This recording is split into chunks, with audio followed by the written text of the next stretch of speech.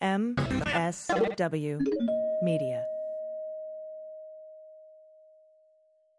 Your heart health is the foundation of your body's performance. So if you want to stay at your peak, your heart has to do the same. CocoVia delivers the level of cocoflavanols clinically proven to increase circulation, promoting healthy blood pressure and a strong heart. Boost your cardiovascular health and stay peak with CocoVia at cocovia.com. That's COCOAVIA.com. And now during Heart Health Month, save 20% with coupon code CVHEART20. These statements have not been evaluated by the Food and Drug Administration. This product is not intended to diagnose, treat, cure, or prevent disease.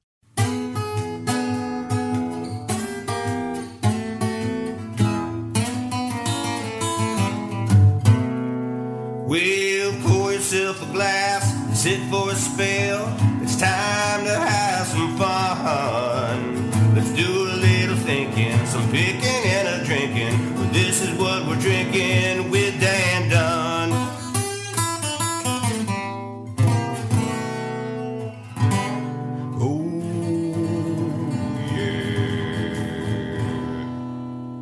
Cheers, everyone. I'm Dan Dunn, and what we're drinking this episode is Bent Wing. That's a new brandy from the folks at Hangar One. You know Hangar One, they make vodka. Well, now they make brandy. We're going to get to that in just a few minutes with my special guest, Emmy-winning writer, comedian, Tom Caltabiano is going to be joining us in just a few minutes. But first, I want to get you up to speed on what's happening in the WWD-sphere.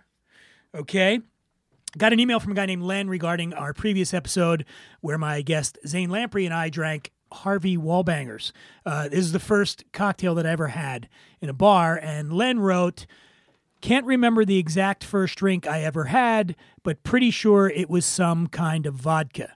Can you do a show about that?" And yes, Len, I'm happy to report I will do a show about some kind of vodka just for you. Also got an Instagram message from David Marlin18 regarding Zane Lamprey. David Marlin wrote, "Always thought you and Zane Lamprey were the same person.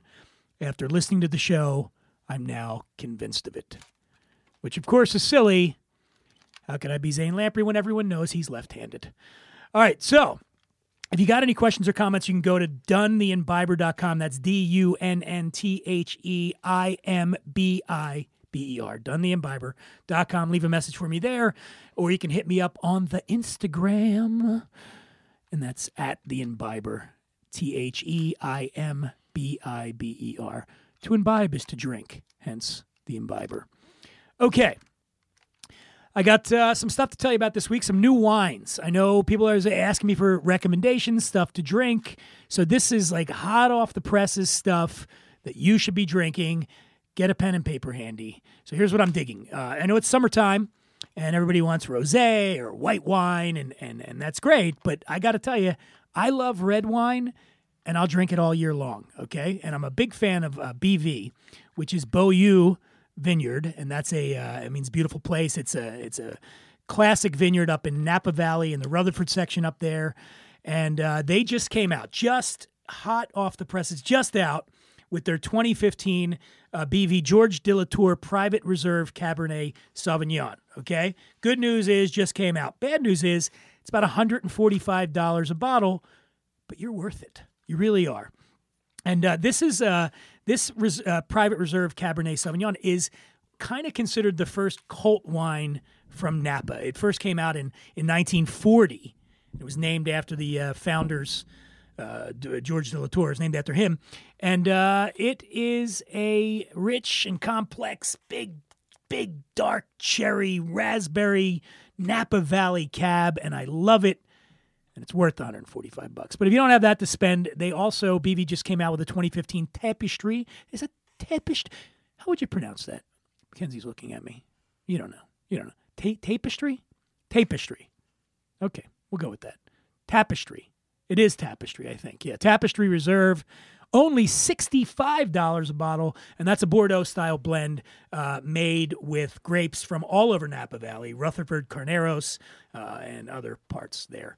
Okay, if you want to go with a rosé, and people dig rosé, right, Mackenzie, this time of year? Yeah, she's nodding again. At this time of year, people love rosé, and there's a new one called Sosi, and that's from Sonoma, Bennett Valley, and they just released this one called Rosé of Syrah 2017. It's $25. It's got that the copper sort of orange color that's hot right now. It's made from Syrah, and if you're familiar with wine, you would expect that to be like a bold and fruity wine.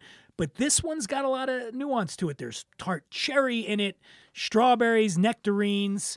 It's also a low to no intervention winery, which means when you go in, they never tell you that you need to stop drinking. No, that's not true. Low to no intervention means that they're using native fermentations. They're not adding any acid or enzymes, tannin, or anything else like that. It's just natural, man, like me. Did I mention I'm not wearing any clothes right now? I'm not.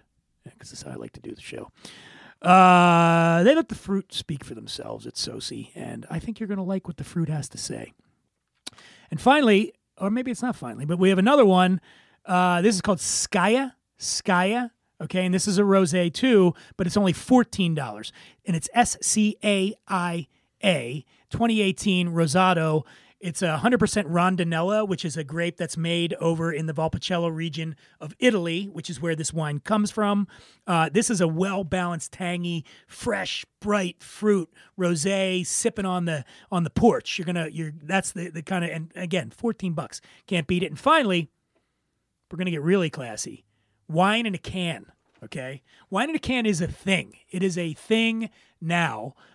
You probably see people walking around the streets with wine in a can. I do in Venice, where I live.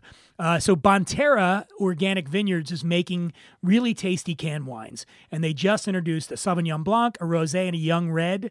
They come in 250 milliliter cans, 4 packs, $20. Well, actually, it's $19.99 is what they said, and I don't understand that. Who are they fooling? It's $20. It says $19.99 suggested retail price. That's $20. All right. Anyway, I'm going to put all these wines up on my website, donetheimbiber.com. You can go there and check it out and buy those wines. They're really good. Okay. Now, without further ado, I teased you earlier. He won some Emmys writing for a show called Everybody Loves Raymond. He has been in movies. He performs stand-up comedy all over the world. He's a world-class photographer as well, and a baker of bread. Yeah. So welcome to the show, Tom Caltabiano. Tom, how are you? Thank you, Dan, for that lovely introduction. I'm very good, yeah. And I love everything you were saying before. I listened to it on the drive-in. Yeah. Actually, I was sitting in the room trying to get it. Pretend like you weren't here. Yeah. No, it was very interesting. Thank you, man. Hey, by the way, we have a drink here in front of us, and I want to cheers you for coming on the show. This is a Negroni made with the bent wing brandy that I talked about earlier in the show. So substituting brandy for the gin. The gin. So we've got gin, Campari, and sweet vermouth in this drink. It's almost like a Boulevardier. Substituting that would be with whiskey, though. Yeah. With whiskey, exactly. So the base drink is a Negroni, which is gin, Campari, sweet vermouth. Boulevardier, whiskey, Campari, sweet vermouth. And this is, we got to name it something. So I want to tell you, Tom, why bent wing brandy is what we're talking about today. Okay, so how my job works is I get invited to go to press trips, visit distilleries, visit wineries, and it's a good gig. It really is. What is a press trip? Since I'd never heard of it before. Exactly. So this particular press trip was Hangar 1. You know the vodka. Yes. You drink it all the time. The Hangar 1 is up in Alameda, Oakland area, okay? North of Los Angeles, where we are now. North of Los Angeles, where we are. And so... Probably a 2-hour flight. Hour flight. Yeah, about an hour, yeah. So when they introduced this brandy last month, they invited me to come up and check it out. And so we flew up there on a little twin-engine plane that flew out of Los Angeles, up to Oakland Airport. Now, the day we were going up there was some weather, and I knew there was going to be some weather. So it was bumpy. A little tiny plane, Tom, like 6 people in there, you're bouncing around. It was bumpy, but okay. So we land in Oakland, we go to the distillery, and we drink for a few hours, right? Not the pilot. Not the pilot. I don't think he was drinking. I don't know. But here's the part. This is where things got a little bit dicey. So that night, we were staying in Napa at a place called Meadowwood, which is really fantastic. It's one of probably the nicest resort in Napa. They have. I have been there. I went there because I had a friend who has much more money than me who invited me there, and it was one of the most beautiful properties I've ever been to. Right, and they make wine there. Stunning. And they have a very high-end restaurant as well. They do. It's the tip of luxury of Napa. It is. If you're going to treat yourself to a Napa trip and no holds barred, you just go all in, go to Meadowwood. So Meadowwood's about an hour drive from the Oakland airport.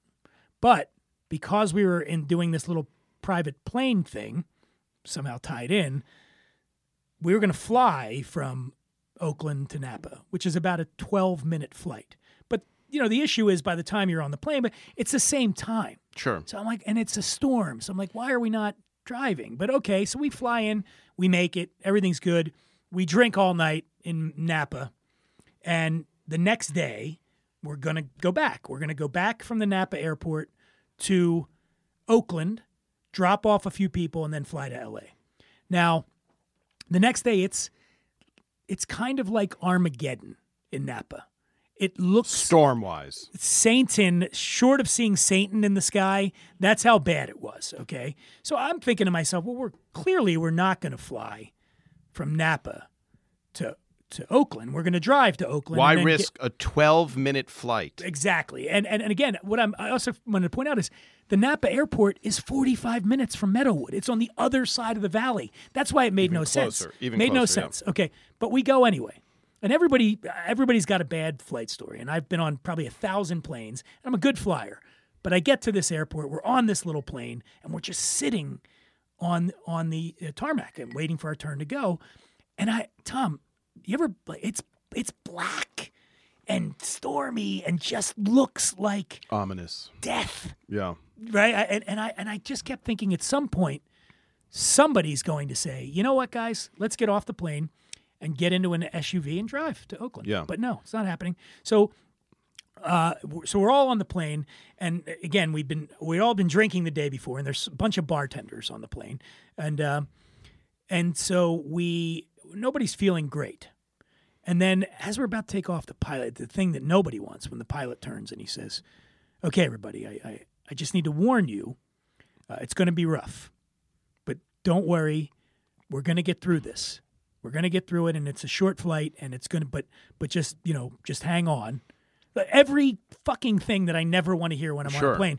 And I'm right behind the pilot, so I can see everything right out the window, right out the pilot, with the windshield, the front. Yeah. And so here we go. And this is a twin-engine prop little plane. Twin-engine prop This isn't P. Diddy's No. G5. No. It's you're a little prop plane. A little prop plane. A gremlin could pop out on the wing. Oh, yeah. So we, here we go. We start to go out. As soon as we lift off the ground, it's already really bumpy. And as we start to go up, we start to ascend, this cloud in front of me that looked like, a smoker's lung. Yes. Okay. It was this black cloud. Yes. And we're going right at it.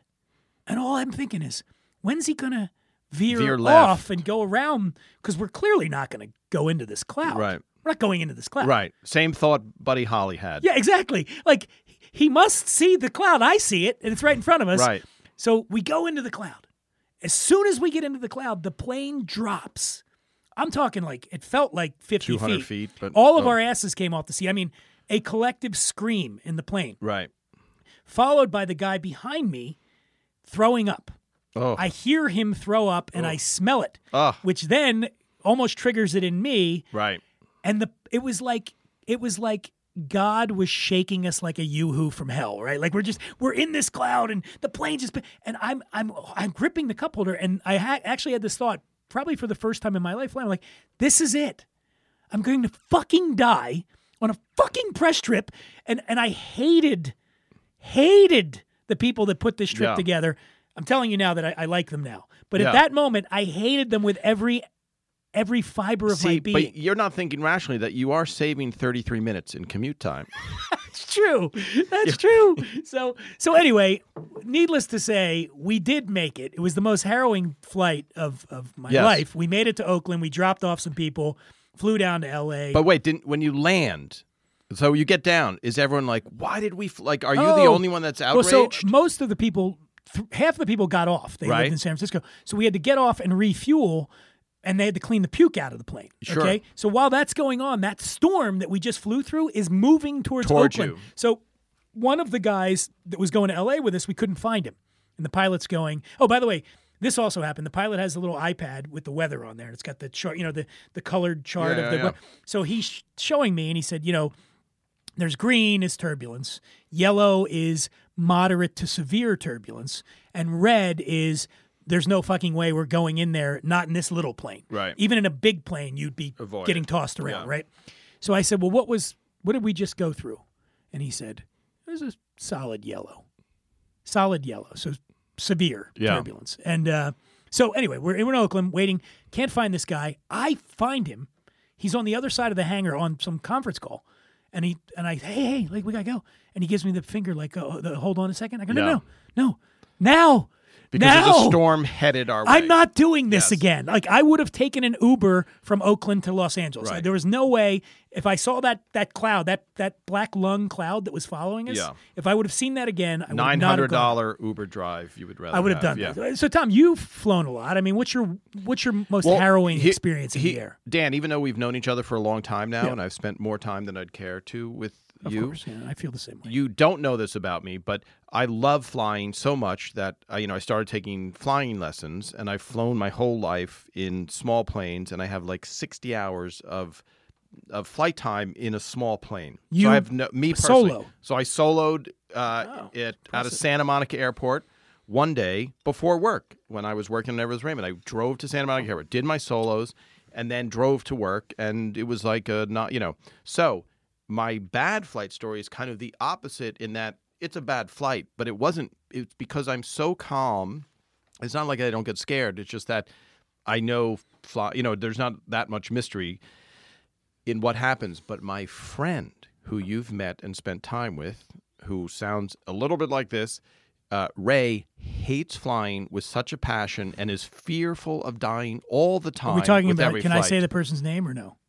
Didn't I just say Ray? Well, Did I say Ray? Ray. Oh, Ray. Yeah. Ray Romano. Yeah. Ray so Romano. So who's a close friend of mine since before I was Raymond, and I know him because it's funny when I read some comments when I drag him to a podcast like you interviewed him. He was actually on my Sirius XM show. Sure. Podcast. Yeah. Yeah. But when I hear the comments about, it's weird when you're friends with somebody forever and then they become famous and then people endow like you're all these, type of things. So Ray I mentioned because we are very close friends and we flew a lot. And so one time we're on a flight and he hates to fly, period. He's always afraid of everything. Once we're doing a gig, we do stand-up, and we're doing a private gig in Phoenix, and we're going to stay overnight. Then we have to catch a crazy 5 a.m. flight, and then we have to go right to a table read. So it's really hard. And while we're at the gig, a guy goes, my flight tonight back to Los Angeles. We're like, wait a minute, you're flying back? Like, we could sleep in our own beds tonight? And he's like, yeah, there's a whatever. We're like, well, why didn't Ray's agent book that flight? Why do we have to spend the night, get up at 4 a.m., do this? Let's get on that flight. We get on the flight. Dan, from the time we take off until the time we land, which is about an hour, I guess, it is the worst turbulence I've ever experienced. Oh, my God. And I'm sitting there, casually doing stuff, but it's shaking like there's no service the entire time. There's no what is Ray doing while this is going on? Ray is going like this.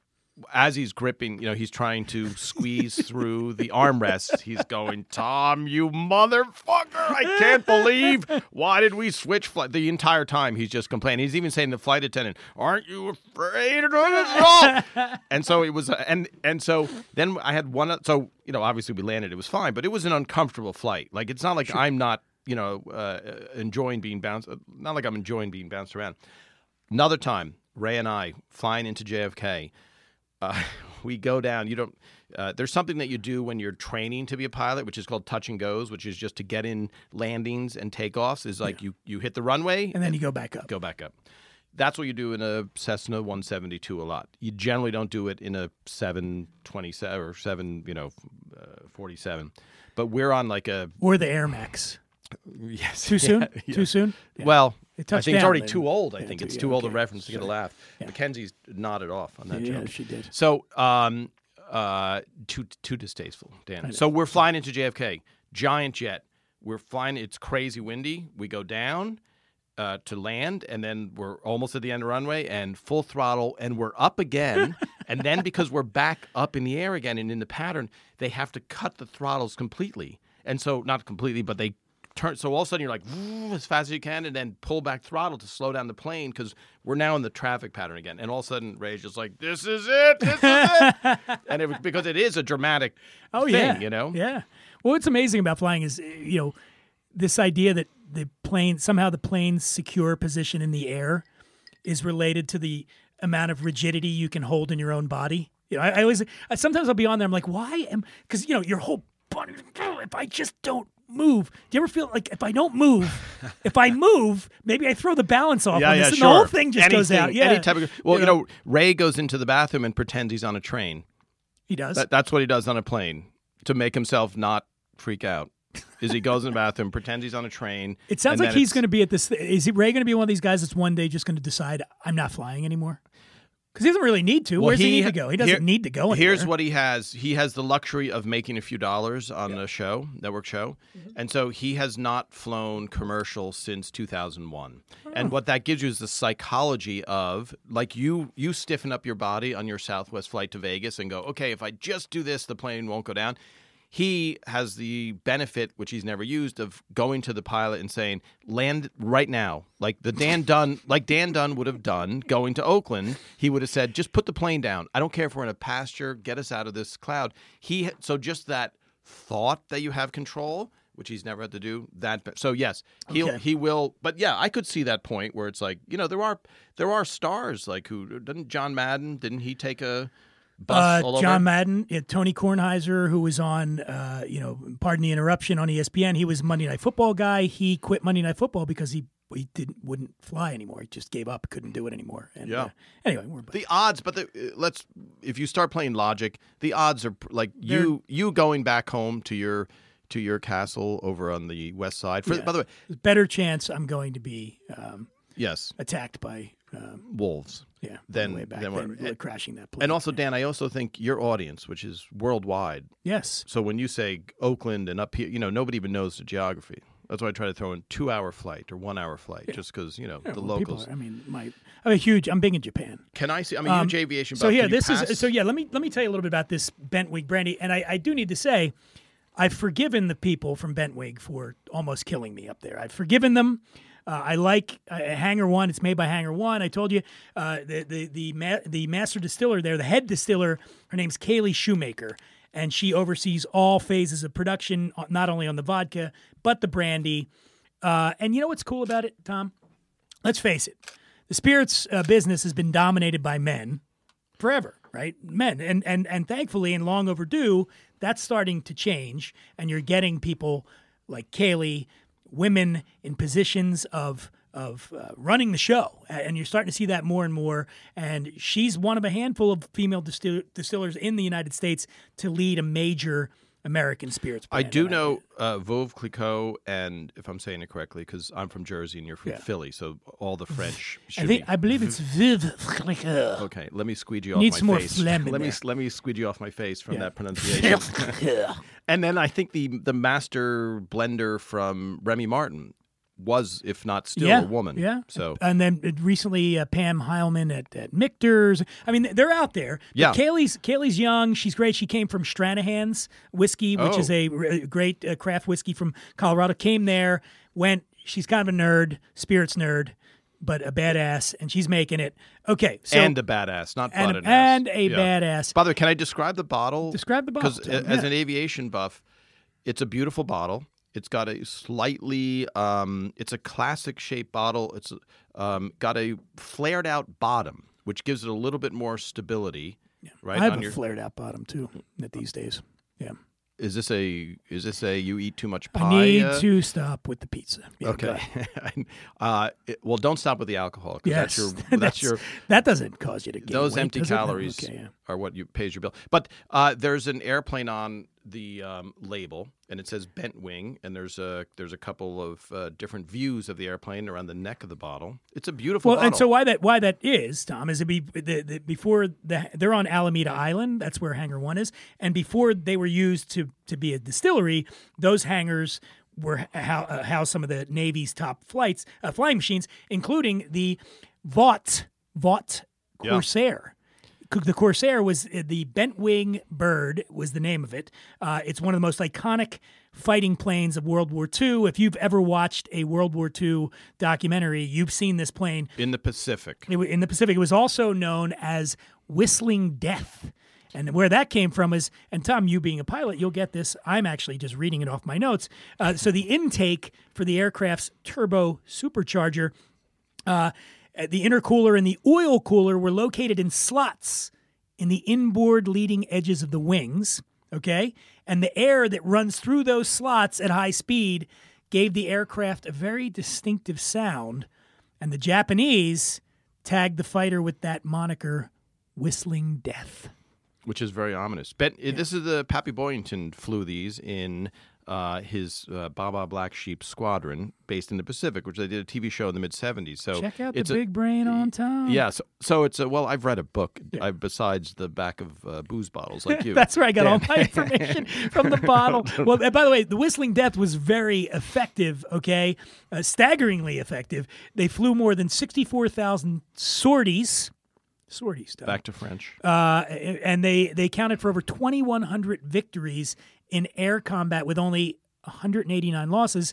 That means their kill ratio was more than 11-1, which is kind of what yours was in comedy clubs. Right? I was going to say yours in nightclubs with women. Yeah, no. But would you say you kill most times in comedy clubs, or would you say you're after the first 2 years is more, and killing is a very relative. You bombed term. in the beginning.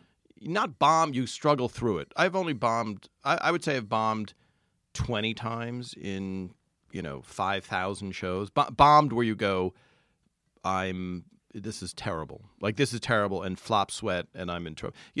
I just opened for Ray and Dana Carvey in Vegas in front of 1,200 people, and it was a beautiful experience. And I was thinking, because the crowd is just, super pumped up. And then and then a week later, I did a really small club with like 9 people, and I think I got 2 chuckles. And so it's Well, and that's I've heard professional, like famous comedians talk about that.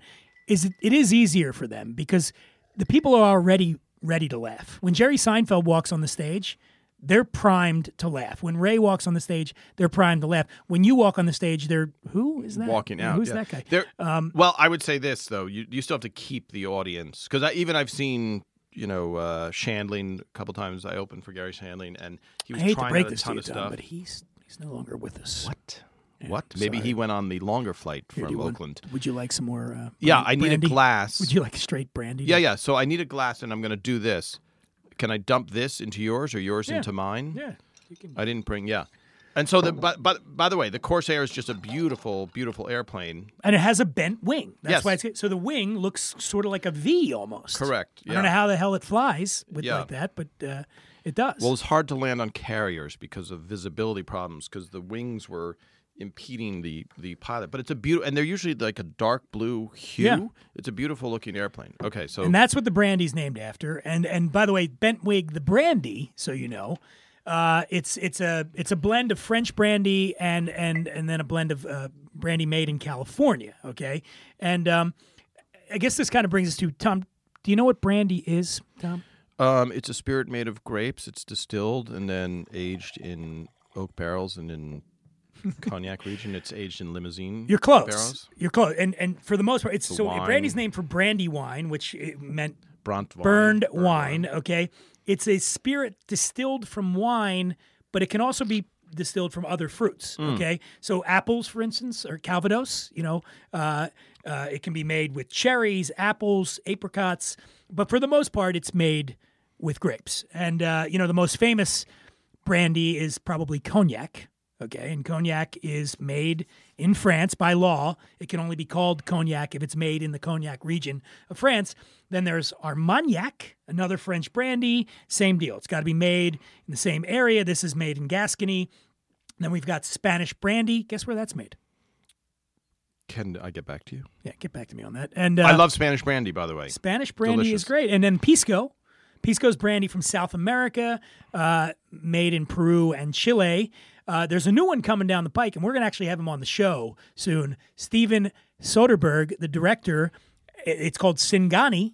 Singani is Bolivian brandy, and Steven has worked a long time to get that, bring that to the United States. We're going to have him on. What an is upcoming that show. made with? What is the Name base? drop. What is the main? Singani's grape, made with grape. Yeah, it's made with grape. It's Bolivian. Is no it one ever. clear? Is it? Yeah.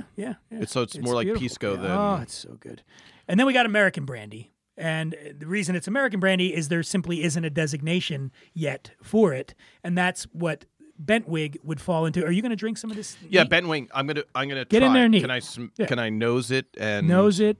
Can I ask you, Dan, how much? I know that you were on a press trip, so you didn't purchase this bottle, but what are we talking to buy this bottle? That's a good question, Tom. Let me here's look my that up while you're doing your thing. Yeah. Well, here's the. Well, so I'm going to smell it a little bit, and I'm drinking it out of a season 22 premiere party of The Simpsons glass. Which, hold on, let me see. So, yeah. I don't want to be pompous, but it smells. I'm getting hints of delicious. You like it? So yeah, You're digging it. That's it, Tom. Get in there. Get in there. Taste.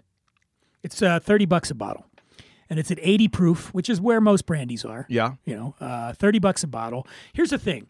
I think there's a connotation to brandy where younger drinkers think brandy. Pompous, that sounds like old people man, they yeah. drink at the Carlisle in New York. Yeah. But that's just not true. Like it's a foundation for a number of great drinks. You can drink it neat. I'm telling you, brandy is having a moment. And I'm glad to be part of that moment. Well, here, Dan, this is my take because I do love brandy. And there's been shows where I'm like, hey, I'd love to do a show with this spirit. Brandy is such a misunderstood spirit. So I'm glad to hear that this is $30 a bottle. $30 a bottle. You can get it. It's made right here in California, a blend of French and California brandies. Now, why did they tell you? By the way, the bottle also has graduations on it, so you can see how many milliliters you've tanked You've down already that drank night. it. And Yeah. Tom and I are halfway through the bottle already. Yes. Nice job, man. No, but I haven't heard of a French and American blend for brandies because there are some American brandies. There are some American brandies. You're right. I haven't heard of one either that's doing this, and so We'll find out. kudos to Hanger One. Again, forgiven for nearly killing me. And I was hoping it would go the other way, Dan. I don't mean to be Hold a grudge? No, I was hoping that you wouldn't make it, so I could. You so I bastard. could take. Yeah. Oh, sorry. All right. Was Well, that too seems hurtful? like a good segue to our final segment. You can stick around for this one, Tom. Sure. This is our a little segment we do on the show to wrap things up called "What's Driving Me to Drink." Okay. What's driving me to drink, Tom, is flying, obviously, and most people think flying in a post 9/11 world sucks donkey balls, but my recent harrowing experience notwithstanding, I'm more along the lines of you. I think I like to fly. Yeah. And as a seasoned jet setter who still actually enjoys commercial air travel, I think I'm part of a dying breed. And I think it's because my capacity to derive pleasure from circumstances other people deem intolerable. And that can be traced directly to my close personal relationship with alcohol. Booze has amazing power to take the sting out of endless delays, mile-long security lines, and hours spent 35,000 feet in the air in a pressurized, germ-filled death trap. That's what they are, right, Tom? Planes? And they're packed with disgruntled airline employees and edgy civilians. As with most things in life, when it comes to flying, the difference between enjoyable and unbearable is all in the execution. And by execution, I mean drinking. Thankfully, the air travel experience is designed to offer myriad opportunities to numb the stress and anxiety of flying with alcohol. The trick, of course, is to drink enough to forget about the fact that you're 35,000 feet in the air in that germ-filled death trap, but not get so blotto that you lose your luggage, vomit on your seatmate, or board the wrong plane and end up in some remote, frightening destination like where, Tom? Milwaukee? I was going to say Irvine. Irvine, yeah. But lucky for you, however, my many travels as a booze columnist may not have made me any more cultured or well-rounded a human being. They sure as hell made me a bona fide expert at drinking while airborne. Henceforth, I bequeath to you my time-tested strategies for maintaining the perfect buzz for the duration of the air travel experience. We're going to start, Tom, at the terminal. And the first thing you need to know when you arrive at the terminal is rank your pre-flight worry on a scale of 1 to 5. A 1 means you're slightly apprehensive. A 5 means, I don't know, you'd rather have unprotected sex with Charlie Sheen than get on that plane. Wow. Okay, yeah. Wow. Okay. That's, Too soon? Didn't see that going there. This number also happens to be the number of beverages you should order at the bar near your departure gate, okay? I find that a couple glasses of wine will take the edge off nicely, but if you're not a wine person, beer works too. Stay away from anything sweet, fruity, or liable to make your breath smell like the bathroom at Grand Central Station, Tom. Speaking of which, you need a mint? Here you go. By the way, when was the last time you were at a bathroom in Grand Central Station? Oh, Dan? I go there. I know to meet girls. Meet but I mean, yeah. girls. What are you talking about? Oh, No, sorry. Meet. Didn't mean to be make assumptions. Yeah, make some. Tom, hey, take your preconceived notions of who I am and Yeah. check them. No, very small. Check them. Very See, small little minded. airplane reference there. And one other thing, Tom. Just we're clear on this. There is no inappropriate time to drink at an airport. Care if your flight's at 7 a.m. If the bar's open, it's not too early. And everyone knows that airports exist in their own time zone. And as far as I'm concerned, Tom, you know what time zone that is? Happy hour. Happy hour. And then hopefully you're traveling business class or private like Ray, in which case there'll be warm nuts waiting for you when you get in. And don't warm nuts just make everything better, Tom? Warm. Speaking of the bathroom, speaking of the bathroom at Grand Central Station. All right, now we're moving on to boarding the plane. And the most critical part of boarding, especially if you scored high on step 1, is not to exhibit any behavior that might draw the attention of a stewardess prior to taking off. Examples include slurring, drooling, flatulence, dropping your carry-on bag on another passenger's head, off-color remarks about warm nuts, and of course, using the word stewardess. Stewardess. Boy, Yeah. Dan, I feel bad. I almost jumped on your I knew you were going to bit. jump on that Okay. joke, yeah. By Well, the when way, you say joke, by the the way. dude stewardesses are particularly sensitive about that Yes. one. Okay, so just remember, most airline personnel are criminally underpaid and terminally unhappy. See what I did there? Terminally? Yeah, no, I see the use of That's why words. that's why they hate me. Also, the overwhelming majority of them are fully aware that they've been deputized by the U.S. government to forcibly remove anyone from the plane who pisses them off. So you don't want to become the focus of their ire, because if you do, you may never associate the word cavity with dentistry again, Tom. Nice. And you know about that. Nice. So anyway, you read your magazine, pretend to be normal until they shut the cabin door. Once that happens, they're stuck with you, okay? So now you got beverage service. So assuming you've handled your liquor well, you'll get airborne and you'll graduate. This is the best part, the drinks cart. So when you're ordering, a number of variables need to be considered. Is it before 10 a.m.? What would you do? I probably a Bloody Mary. It'll get you 30% less stink eye than a triple tequila. The general rule when en route to a business meeting is to stick with Jack and Coke. Won't make you as drowsy as wine or beer. Of course, So you get the buzz. there are professions where people wouldn't notice, I guess, that you're drowsy, like medical equipment sales or accounting or something. But if you're heading to Vegas for a bachelor party, you've been to a few of those, right? Sure, I performed. You get enough. I think you got to pack in vodka and Red Bull with some sugar cubes. Give your central nervous system a preview of what's in store for the next 48 hours. And then on the way back from Vegas, just a couple of beers to settle into that touch of a nap feeling. Okay.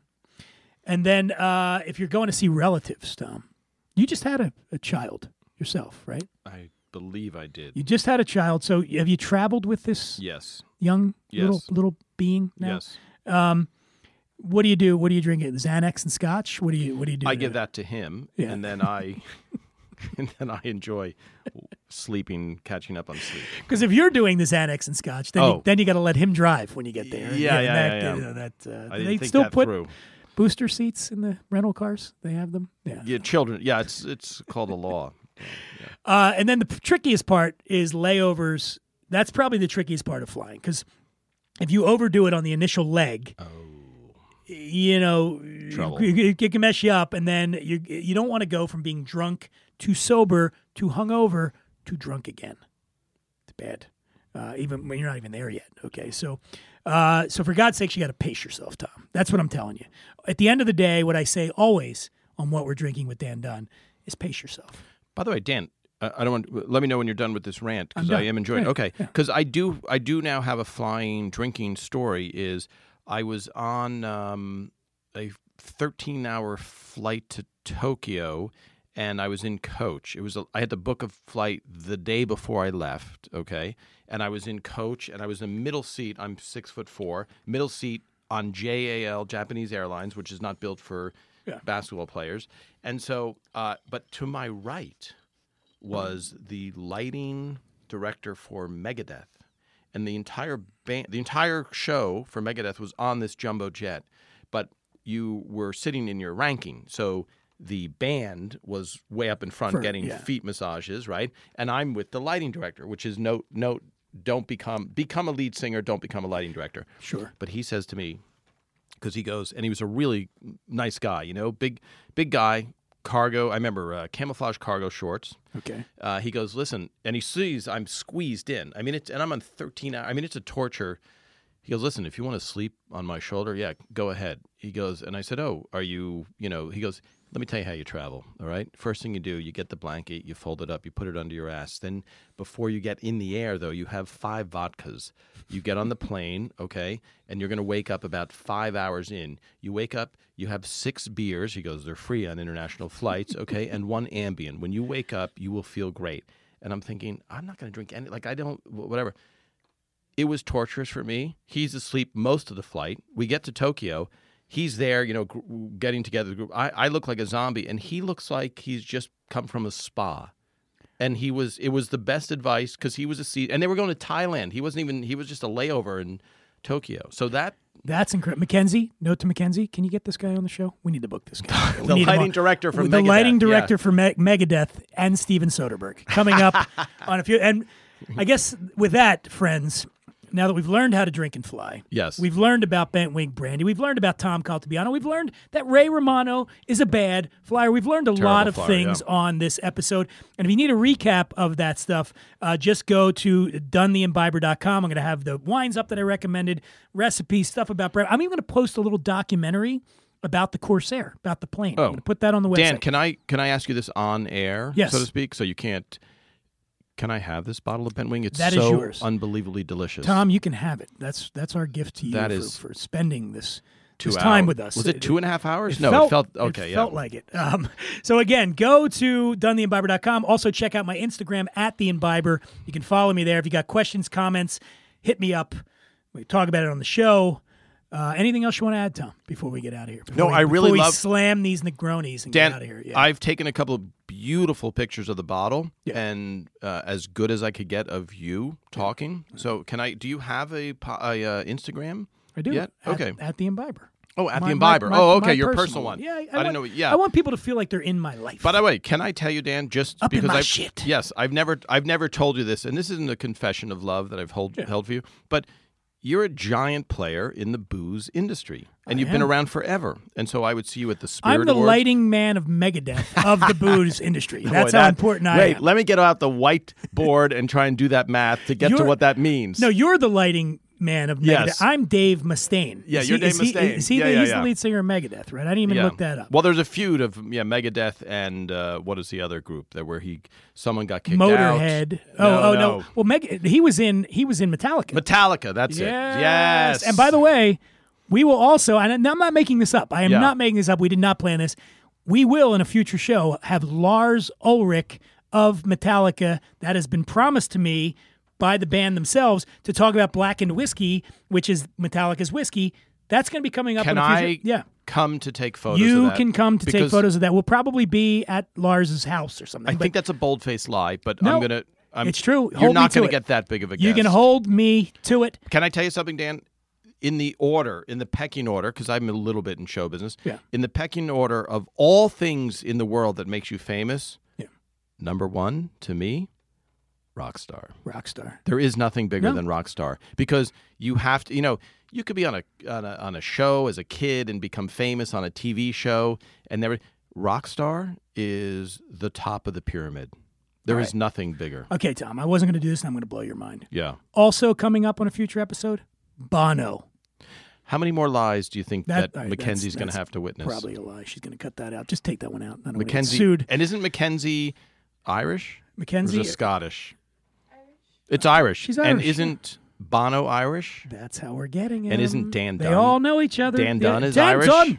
For the love of sweet soul and Jesus. All right, Tom, we got to get out of here. I want to thank Tom Caltabiano for joining us today, and Ben Wig and Mackenzie, and thank you, of course. And until next time, I'm Dan Dunn, reminding you that if you can't say something nice, say something clever but devastating. Ooh.